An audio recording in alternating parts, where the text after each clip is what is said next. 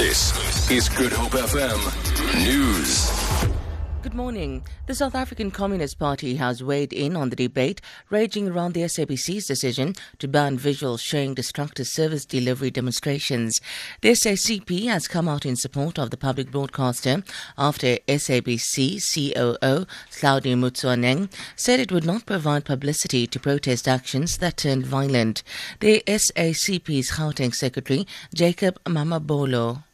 I'm very much pleased that the SABC already has taken a stand that it will not cover protests where destruction of property is involved. I've heard people saying this amounts to censorship, it amounts to tampering with freedom of expression. I will not enter into whether they are right or wrong onto merits or demerits of that. What I commend the SABC for is they've taken a stand against destruction of public property.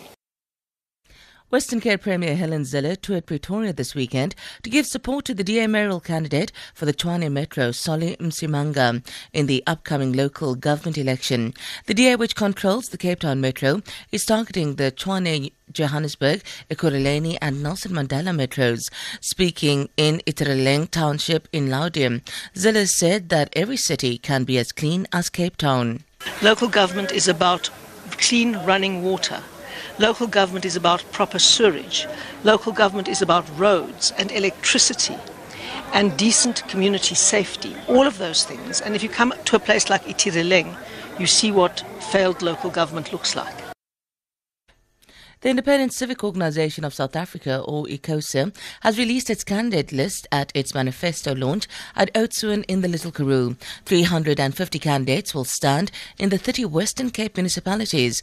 ICOSA President Jeffrey Donson, who is also the mayor of Kannaland, will stand once more for the same position. And the province's chairperson, David Comfort, is the party's mayoral candidate for Mossel Bay.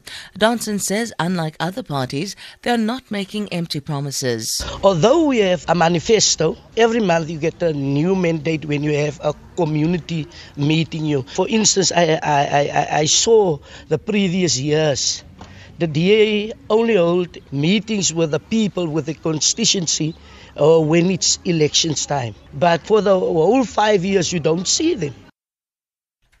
2 more ragged-toothed sharks from the Two Oceans Aquarium in Cape Town will be released into the sea on Wednesday.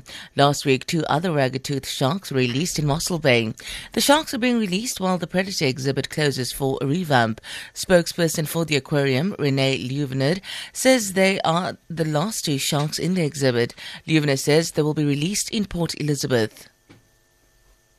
Well, we release according to the migration patterns of the ragged-tooth sharks. So we look at where the ragged-tooth sharks are currently in abundance.